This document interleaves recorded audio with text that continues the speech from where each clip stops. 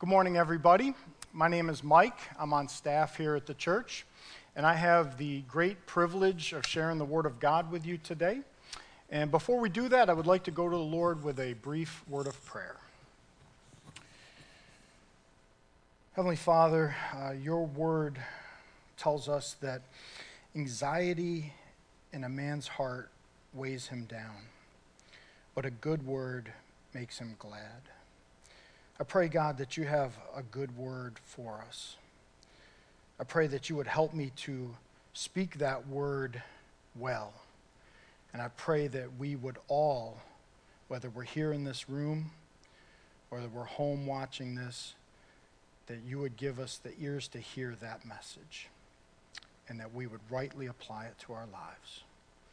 In Jesus' good and holy name I pray. Amen.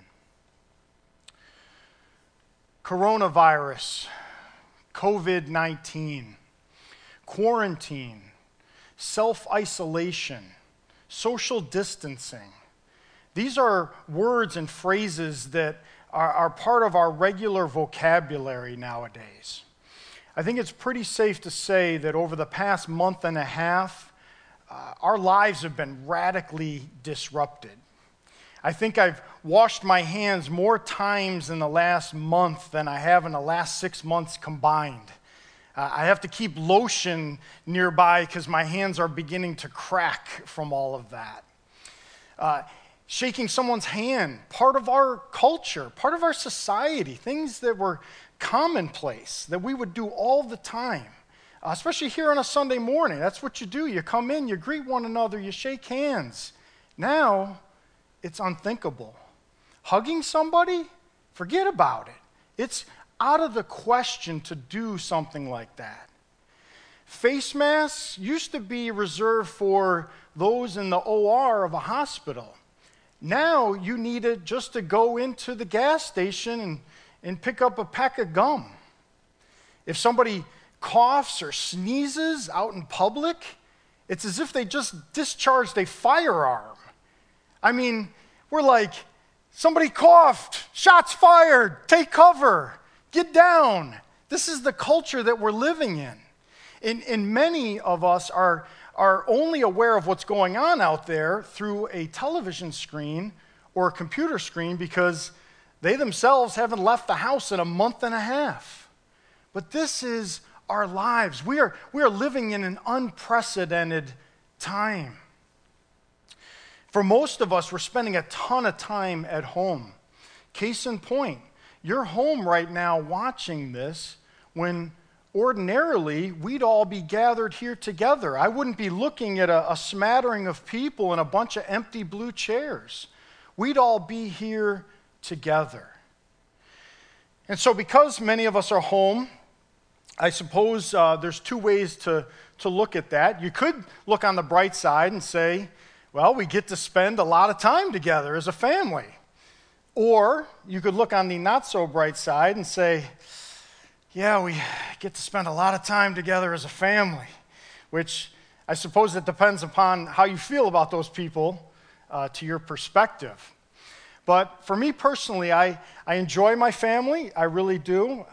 I have a son at home who's a senior this year, and one of the bright spots for me is that we are together a lot, whereas normally he'd be involved with senior activities at school, getting ready for graduation in just a few weeks. He'd be running track, and he'd be working and coming and going, and I'd hardly see him.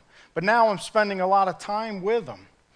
And one of the things that Anthony and I like to do together that's passed the time for the last month or so is play the game of chess. I'm new to chess. I'm definitely a beginner, a novice.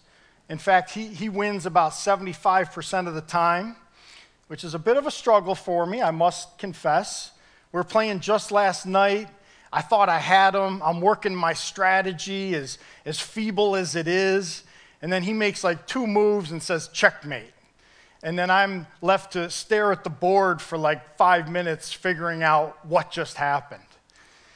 And so if I could compare chess with a particular aspect of theology, it would be eschatology. That may be a new word for you. Eschatology is the study of last things, sometimes known as end times. How is this world going to end? See, in both chess and eschatology, there are things that I know for sure. They're the basics of it, of each of those realms. But in both chess and eschatology, there's a ton I don't understand. See, for example, in chess, I know that a pawn can't move backwards. I know that a rook can't move diagonally.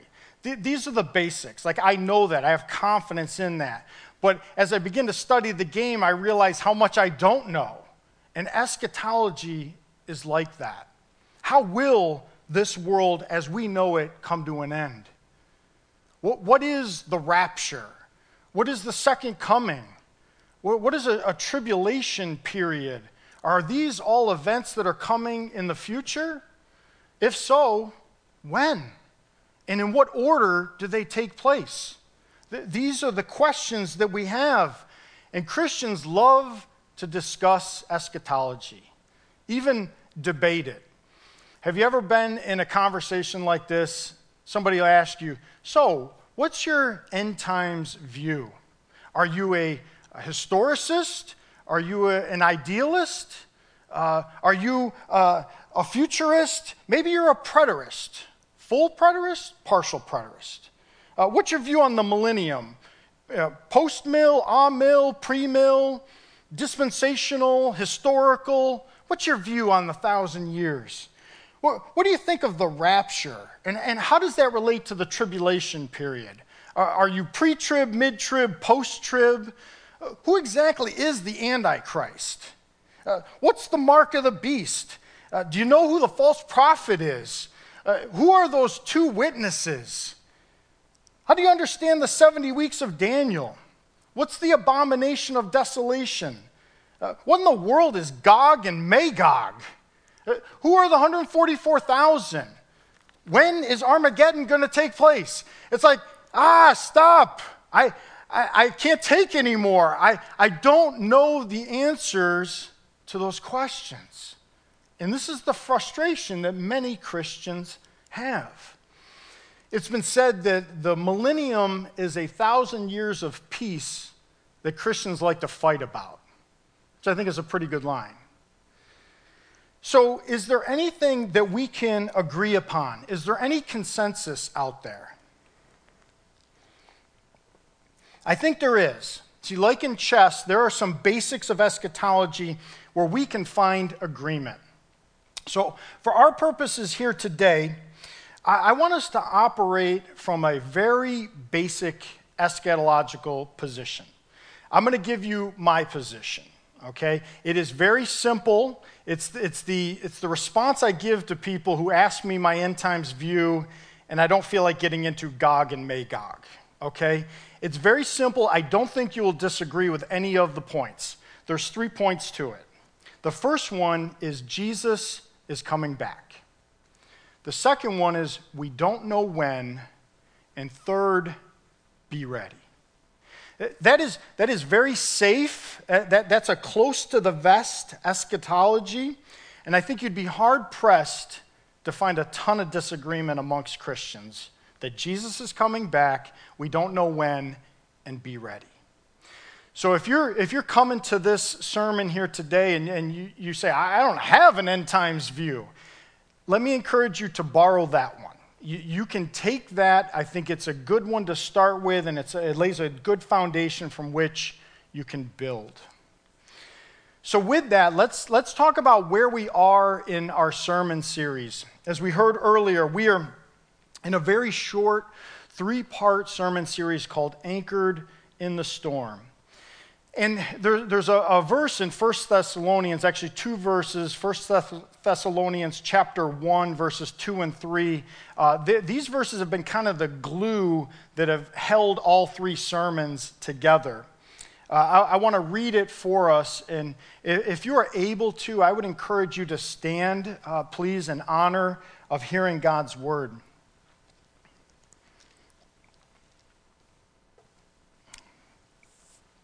1 Thessalonians chapter 1, verses 2 and 3 read like this. We give thanks to God always for all of you, constantly mentioning you in our prayers, remembering before our God and Father your work of faith and labor of love and steadfastness of hope in our Lord Jesus Christ. Thank you. You may be seated. So right there in verse 3, we find the three aspects that we have been looking at. A number of weeks ago, Pastor Ben brilliantly set the table for us and spoke of the work of faith. And then just last weekend, Pastor Mike dealt with the labor of love. And I would encourage you to check those sermons out. They're out there on the web, on our YouTube channel, Facebook. You can find them. I'd encourage you to give them a watch. But today, we are looking at the steadfast hope that we have in our Lord Jesus Christ. And when we talk about the hope we have in Christ, specifically today, what we're focusing in on is his return. That Jesus is coming back, often referred to as the second coming. And so with our working eschatology, let's just focus on that first point. Jesus is coming back. As I began to study this week, in my prep time, this often does happen when you first sit down and you say, okay, what is it? What's the text? What's the topic? What are we working with? I quickly became overwhelmed because the scriptures actually have a lot to say about Jesus' return. Let me just give you a brief overview at this point and provide a sampling. Jesus' return was foretold by the prophets. It was foretold by the apostles and angels and even Jesus Christ himself. What will the return look like? It's going to be sudden, like lightning. Lightning strikes, boom, there it is. It's going to be sudden. It is going to be unexpected. For many, it'll be like a thief in the night. A thief doesn't announce when he's coming to break into your house. He doesn't send you a text beforehand, put a post-it note on the door. He strikes when you're not expecting. It's going to be visible. Every eye will see. That is the scope of his coming. And you're going to hear it. You will know because you will hear it. It'll be audible, announced with a loud trumpet sound and a loud shout. He's coming back bodily in the clouds. He will descend in the same way that he ascended. And he's coming with power and great glory with an army of angels and the saints with him. And this return is preceded by many signs, such as famines and earthquakes and wars and rumor of wars, international strife. Nation will rise up against nation. There will be false prophets, false signs, and false miracles. There will be persecution and apostasy. But the Bible tells us as believers that we should eagerly await this day. We should await his return with prayerful expectation, being vigilant to be alert and watchful for when he comes. And that ought to motivate us to godly living and encourage one another with this message that we might persevere to the end through this life until that day. So you can see why I quickly became overwhelmed. It's like, what do we do with all that? Should I focus on godly living? Should I focus on encouraging one another? The actual return, what that's going to look like? I became overwhelmed. So today, I have a very modest goal for us. I simply want to provide something that is manageable and practical. Something that is both hopeful and helpful. Because many of us right now, like I said, we're struggling. We have trouble in our lives. I mean, an unseen enemy has totally rocked our world. not just Harrisburg, not Pennsylvania, not the United States of America. This is a pandemic across the globe. Who knew such a tiny virus could cause such a huge problem? This tiny microscopic virus that's transferred through respiratory droplets has taken your life and my life and hit the pause button. We're going through life doing our thing, and it's like, okay, you can just stop that now because it's as if a pause has been put out there. People are getting sick.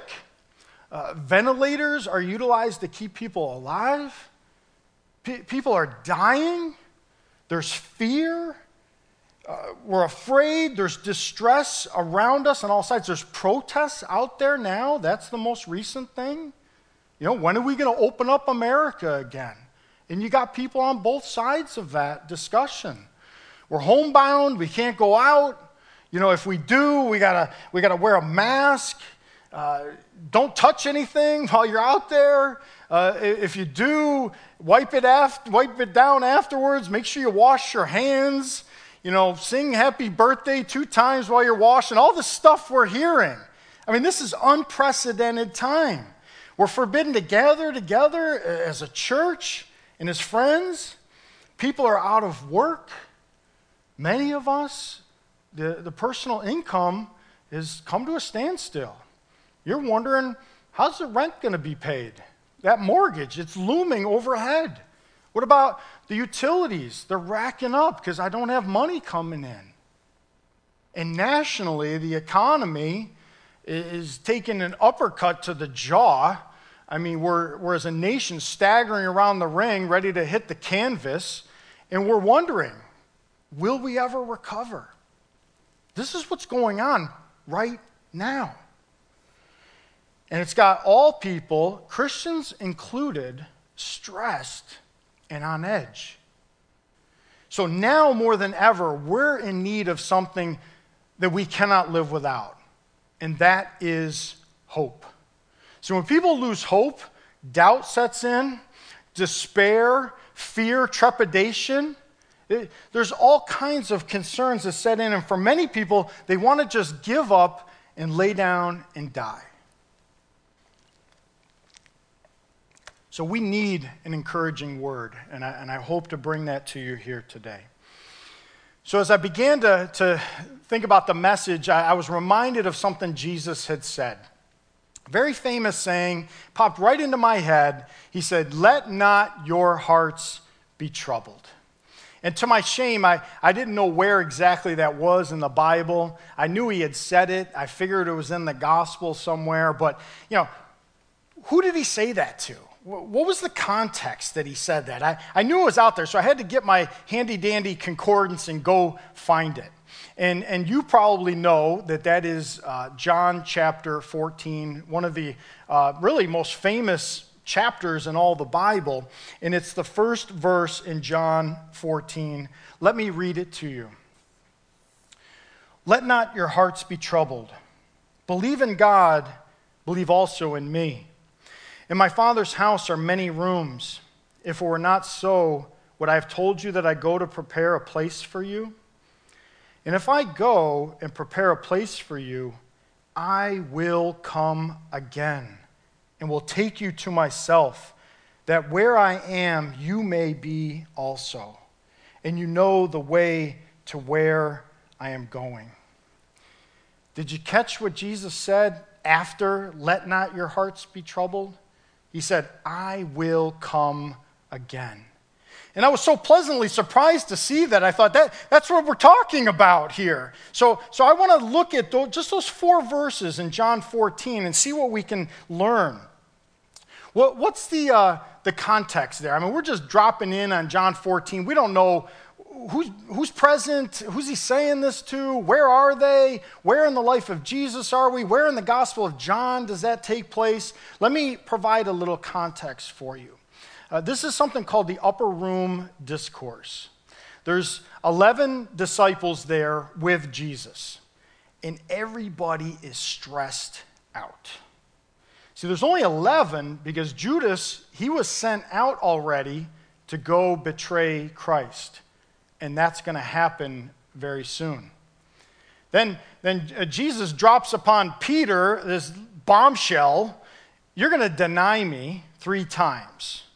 So Jesus is aware of the betrayal and the denial, and he knows that what's going to happen in his own life in just a few short hours. He's going to be falsely arrested, savagely beaten, and strung up on a cross to die. And so he's informing his followers of this, and he's telling them, I'm going to be leaving you. And where I'm going, you cannot come, at least not yet. So we have betrayal, denial, and death all closing in on these men. A stressful time indeed, filled with confusion, anxiety, and fear. And that's the context in which Jesus says those words, "Let not your hearts be troubled." See, we all face trouble. Jesus told us it would come. There was trouble back then in the first century. There's trouble in April of 2020. You know it, and I know it. But notice what he says. Let me draw your attention to that first word in John 14. Let. Let not your hearts be troubled. This is known as an imperative. It's a command. It's not, hey, if you can help it, try not to let you. That's not what he's saying. He's commanding them. Let not your hearts be troubled. Don't let it happen. You know what that tells me? That tells me that we have some measure of control. We're not powerless in all of this, that it just comes upon us and we're just at its mercy. It's not the case.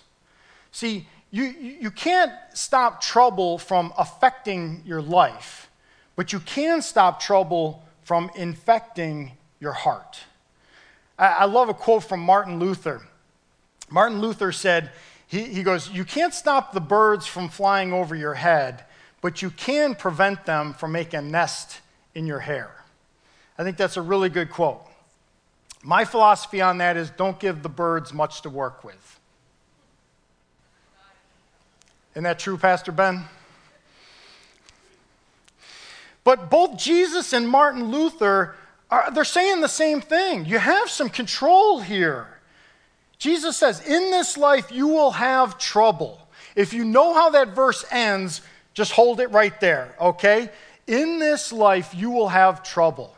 But the response is not, "Oh, woe is me. Trouble has come upon me." Remember the cartoon character, what was his name? Dog something. I forgot his name. He was the really depressed dog. There's a name, and I should have wrote it down, but he was maybe my impression will help you. He would say, "You know what? My life is full of trouble. I guess I'll just lay down and die." I forgot who that is, but maybe you'll know. But that's not our response. That was my impression there. Hopefully that was adequate. Droopy dog, thank you. See, that's why we need people. That's why you can't do church alone. You need help. Okay, droopy dog. Yes, friends or Google, something. But that shouldn't be our response. Nor is our response, Jesus is saying, hey, pick yourself up by your bootstraps. You can do it. He's not holding a pep rally for us like a cheerleader with pom-poms saying, you can do it, rah, rah, rah.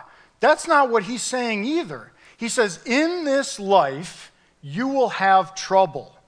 But take heart, I, Jesus, have overcome the world. He says, I'm not giving you a gloom and doom approach pointing you towards despair. Nor am I giving you a humanistic approach that you have the power in and of yourselves. No, he's giving the biblical approach, and he's pointing people to himself. Back to John 14, that's that second half of verse 1. He says, believe in God, believe also in me. The answer is believe. Believe what? Believe all hope is lost? No. Believe in yourself? No. Believe in God. And Jesus says, believe also in me. A very clear claim to deity, I would say. And the verb tense there is extremely important. It's in the present tense. That means active, right now. Not, I used to believe, I'll draw upon my faith back there when I did believe. And it's not, I'll believe someday. No, it's now. Believe now and keep on believing. Jesus says, I'm the help that you're looking for. I'm the solution to the trouble that has come upon you. See, during troubling times, we're not supposed to hopelessly look down. We're not supposed to foolishly look within. We're to biblically look up. What did the psalmist say? He said, I raise my eyes unto the hills. Where does my help come from? My help comes from the Lord, the maker of heaven and earth. Jesus points us to himself, and he points us to heaven. Verse 2. In my Father's house are many rooms, a reference to heaven. If it were not so, would I have told you that I go to prepare a place for you? And if I go and prepare a place for you, I will come again and will take you to myself, that where I am, you may be also. And you know the way to where I am going. Jesus says, believe in me and believe in what I'm going to do. I'm going to prepare a place for you. He says, I got your reservation, okay? I'm going to make your reservation. I'm going to secure it. I'm going to hold it for you, and then I'm coming back for you to come and get you and take you to be with me so that we could be together. That is what Jesus is saying. But he's not the only voice out there. There's other people making claims. People will tell you they got your reservation. A lot of talking going on out there, especially in the realm of religion. Certain religions like Hinduism and Buddhism, they'll tell you, yeah, we got your reservation. It's in a place called Nirvana. Islam, they'll tell you, we got your reservation. It's in a garden called paradise. The atheist, he says, yeah, you know what your reservation is? 6 feet under. You're going to be worm food for all eternity. Everybody's got a perspective. People are talking. But who has the goods to actually deliver on their claim and hold the reservation for you? You do know the difference between taking a reservation and holding a reservation, right? If you don't, perhaps this will help.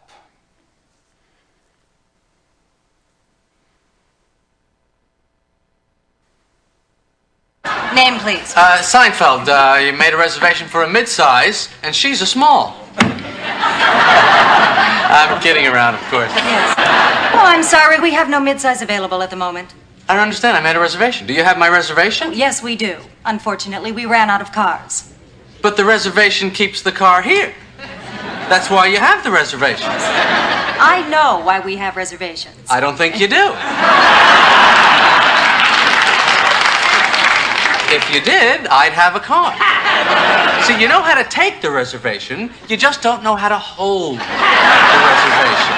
And that's really the most important part of the reservation, the holding. Anybody can just take them.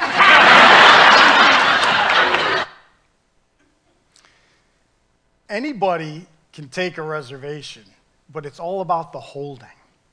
And Jesus says, I'm holding it for you. So you might have a question at this point. You might say, Mike, why should I believe Jesus over all these other so-called reservation takers? Well, I'd like to answer that question with a question of my own. Who is the only one who came to this earth, lived a perfect life, who died a sacrificial death on the cross, was buried, he was truly dead, and 3 days later comes back to life, and he climbs out of the grave and beats death like a rented mule? Who's the only one? The answer is only Jesus. And he says, I tell you the truth. So who are you going to trust? Where are you going to place your trust? Who are you going to believe? Because I'll tell you this, that wherever you place your trust, that will determine your level of hope. If it's the atheist, no wonder the atheist is spinning like crazy in this world, because this is his world or her world is just turned upside down. This is all they have. For us as Christians, that is not the case. And knowing and believing and thinking about the place that Jesus is going to prepare a place for us, that he's going to do that, that will help you not let your heart be troubled. See, we got to remember, this earth right now, here and now, this is not our home. I think we forget that. We need a reminder. It's like you take a road trip and you're driving on the highway, you're getting sleepy, you decide to stop for the night. You go into a hotel, you pull into the lot, you go in, you get your card or your key, you go to the room, you open it up, throw some suitcases on the bed, and then you start hanging pictures on the wall. You wouldn't do that. You're not gonna redecorate that room. You're only there for a minute. You're there one night. You're not going to watch HGTV, start getting ideas on what to do with the decor. No, you're not going to paint. You're not going to do any of that stuff, because it's a short stay. It's only temporary. And you wouldn't hang a home sweet home sign on the wall in a hotel room. But I think that's what many Christians are doing.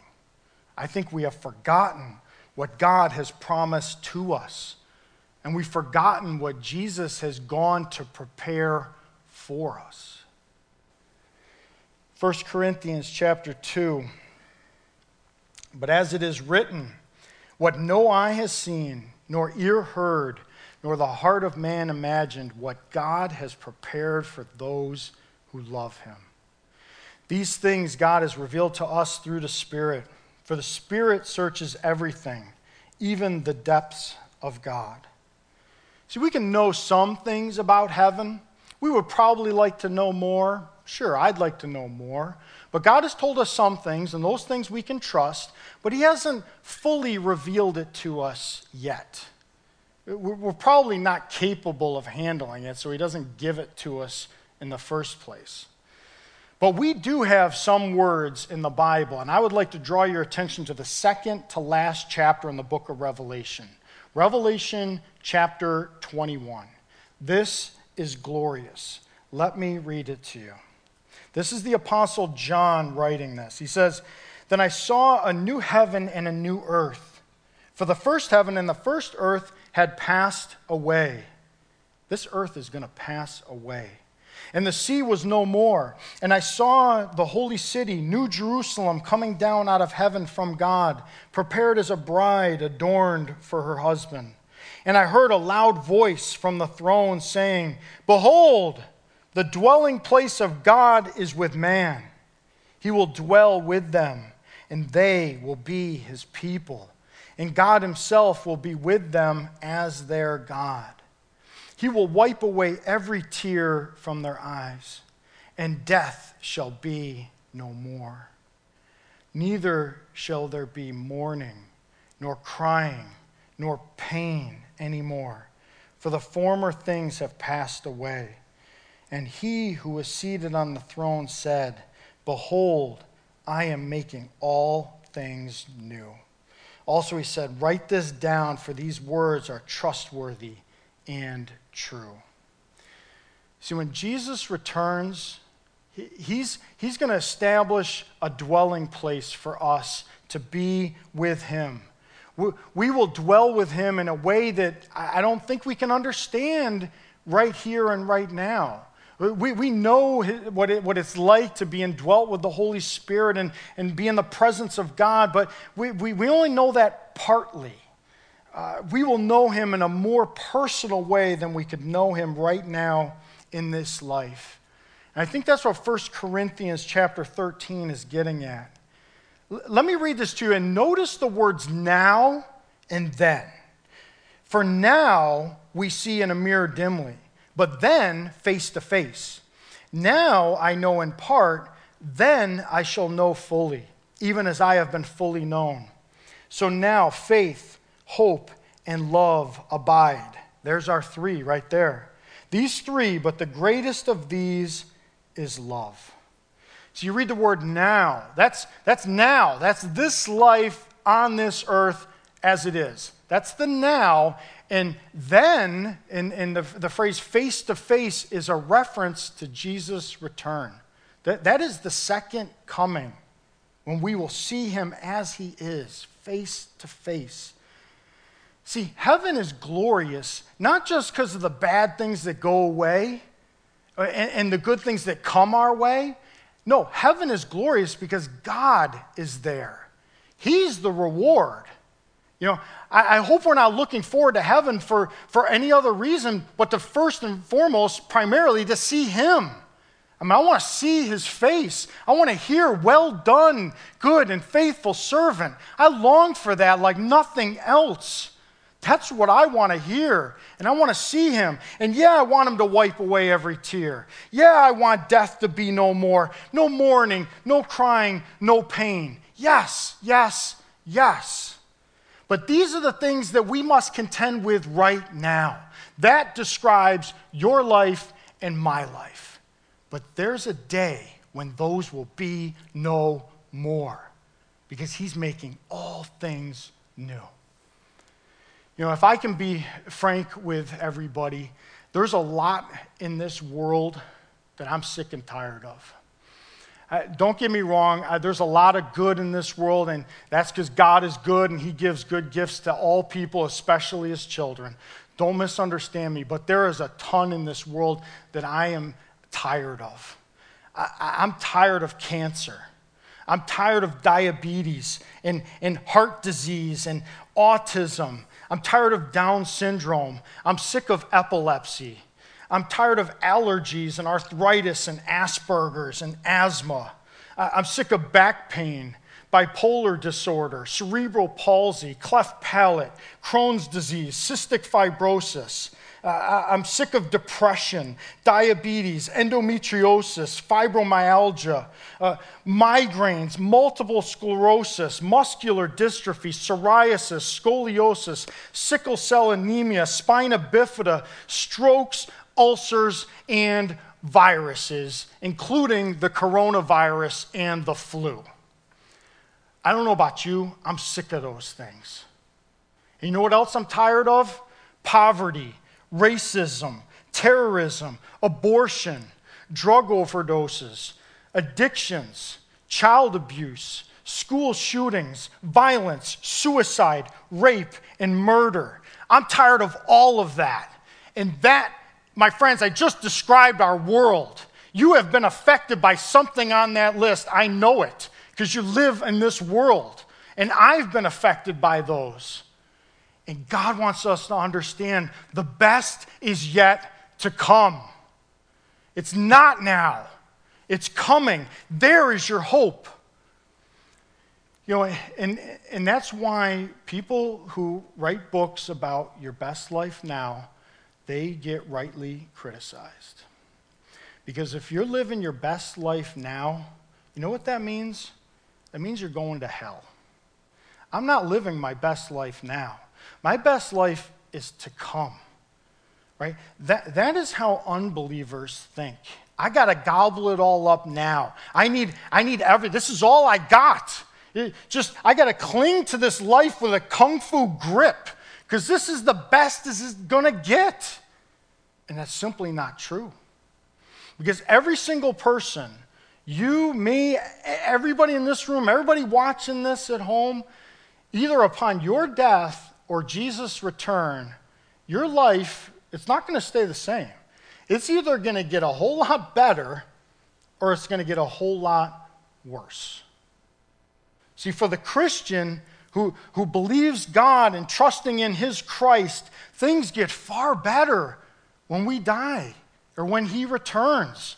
But for the non-believer, what awaits them, for those who have not repented and are still in their sins, things get much, much worse. It makes that list that I just read seem like child's play compared to what awaits them. Those things are light and momentary afflictions compared to what we all deserve due to our sin. I have said to my son, Anthony, I've said to him on numerous occasions, and I hope he's home watching and not sleeping, because I want him to hear this once again. I've said to Anthony as he's struggled to cope with watching his little brother have epileptic convulsions, I've said to him, Anth, if you live for this life, you're crazy. You're crazy to live for this life where that kind of stuff happens. If you choose this life and the pleasures that exist here and now over what God has promised to those who love him, what I read in Revelation 21, you do that, you're nuts. I've told him that. And I need to believe that myself because I get sidetracked and get caught up in this world. I don't want to live for this world. I want to live for the world to come, but still be a productive member of this world here and now. See, for the Christian, this life right now, this is the closest we ever get to the flames of hell.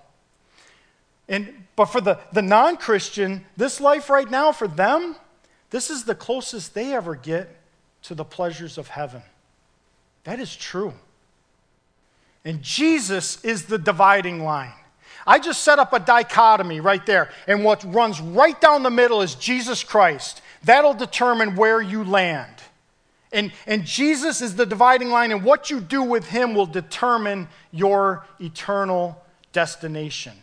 The stakes are so high.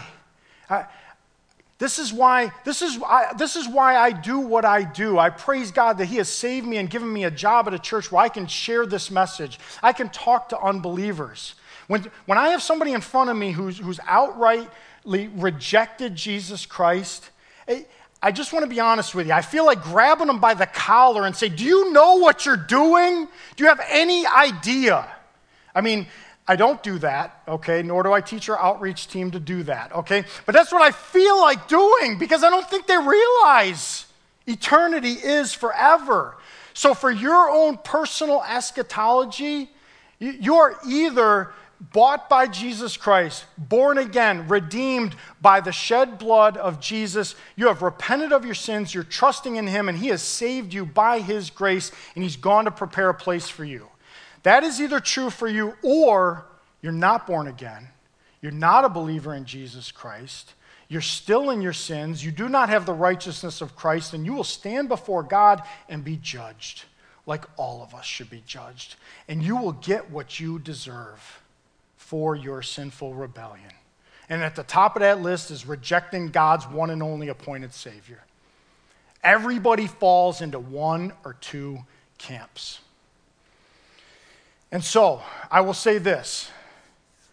If that describes you, that second person there, I want to tell you, we're here to help. I want to help you. This is not a message of condemnation. You're condemned already. I'm just letting you know. But if this is something that is impressed upon your heart and you're concerned, reach out to us. I have no idea who's on the other end of that camera. These things get shared. I would bet my life there's people that are not in Christ that are hellbound right now watching this. I would bet my life on that. And if God is moving in your heart, I would say, reach out to us. I'm sure there's an email address somewhere there. Pick up the phone, give us a call. We would set up a Zoom meeting with you, whatever. This is why we do what we do. We would love to do that. And I hope you hear my heart on that. I would love to do that personally. You just say the word. But for those who I know are out there that are trusting in Christ, I want this to be hopeful. I want you to be reminded of what God has said in his word. So I'm going to conclude with one final passage here. Time is getting long. Let me go here. Matthew 25. I don't have it in my notes, so I got to look it up, but I do have it on the screen. It's kind of a late edition here. Matthew 25. I want you to hear these words here, beginning in verse 31. These are some sobering words right here, but also encouraging words, I think. When the Son of Man, this is Jesus speaking, and he's referring to himself as the Son of Man, when he comes in his glory, his return, and all the angels with him, then he will sit on his glorious throne. Before him will be gathered all the nations, and he will separate people one from another as a shepherd separates the sheep from the goats. And he will place the sheep on his right, but the goats on the left. Then the king will say to those on his right, "Come, you who are blessed by my Father, inherit the kingdom prepared for you from the foundation of the world." And he goes on to describe what's indicative of the Christian. This is the fruit of the Christian life in the next few verses. Let me drop down to verse 41. Then he will say to those on his left, "Depart from me, you cursed, into the eternal fire, prepared for the devil and his angels."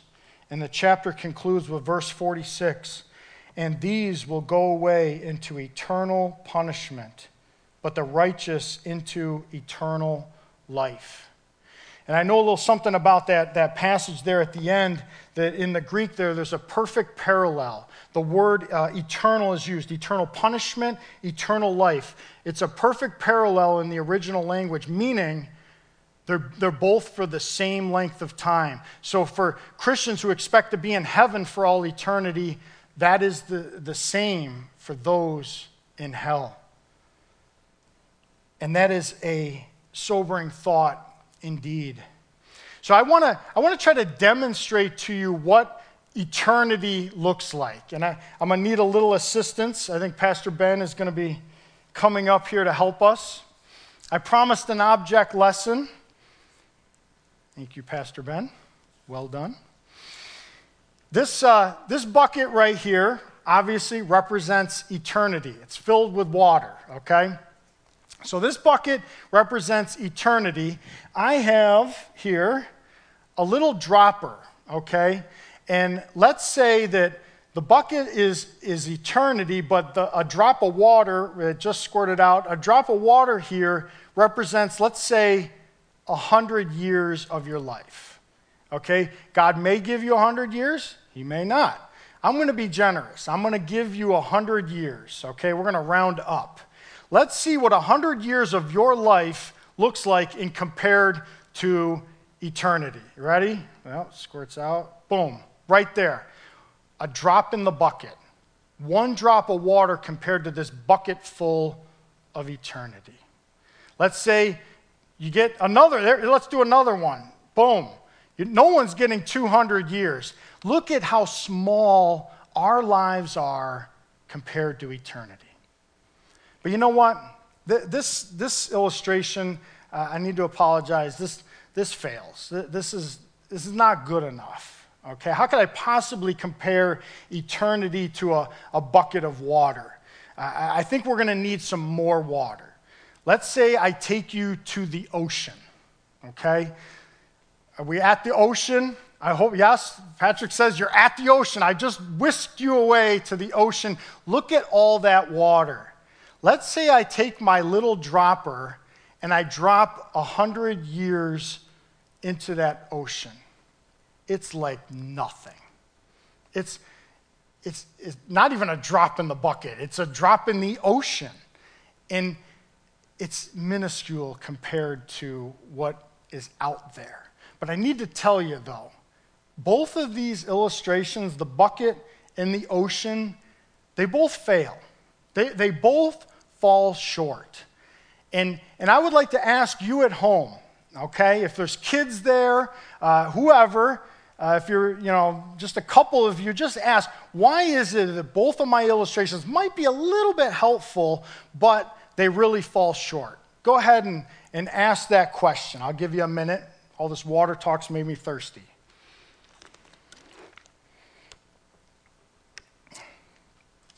I just drank like 10,000 years right there.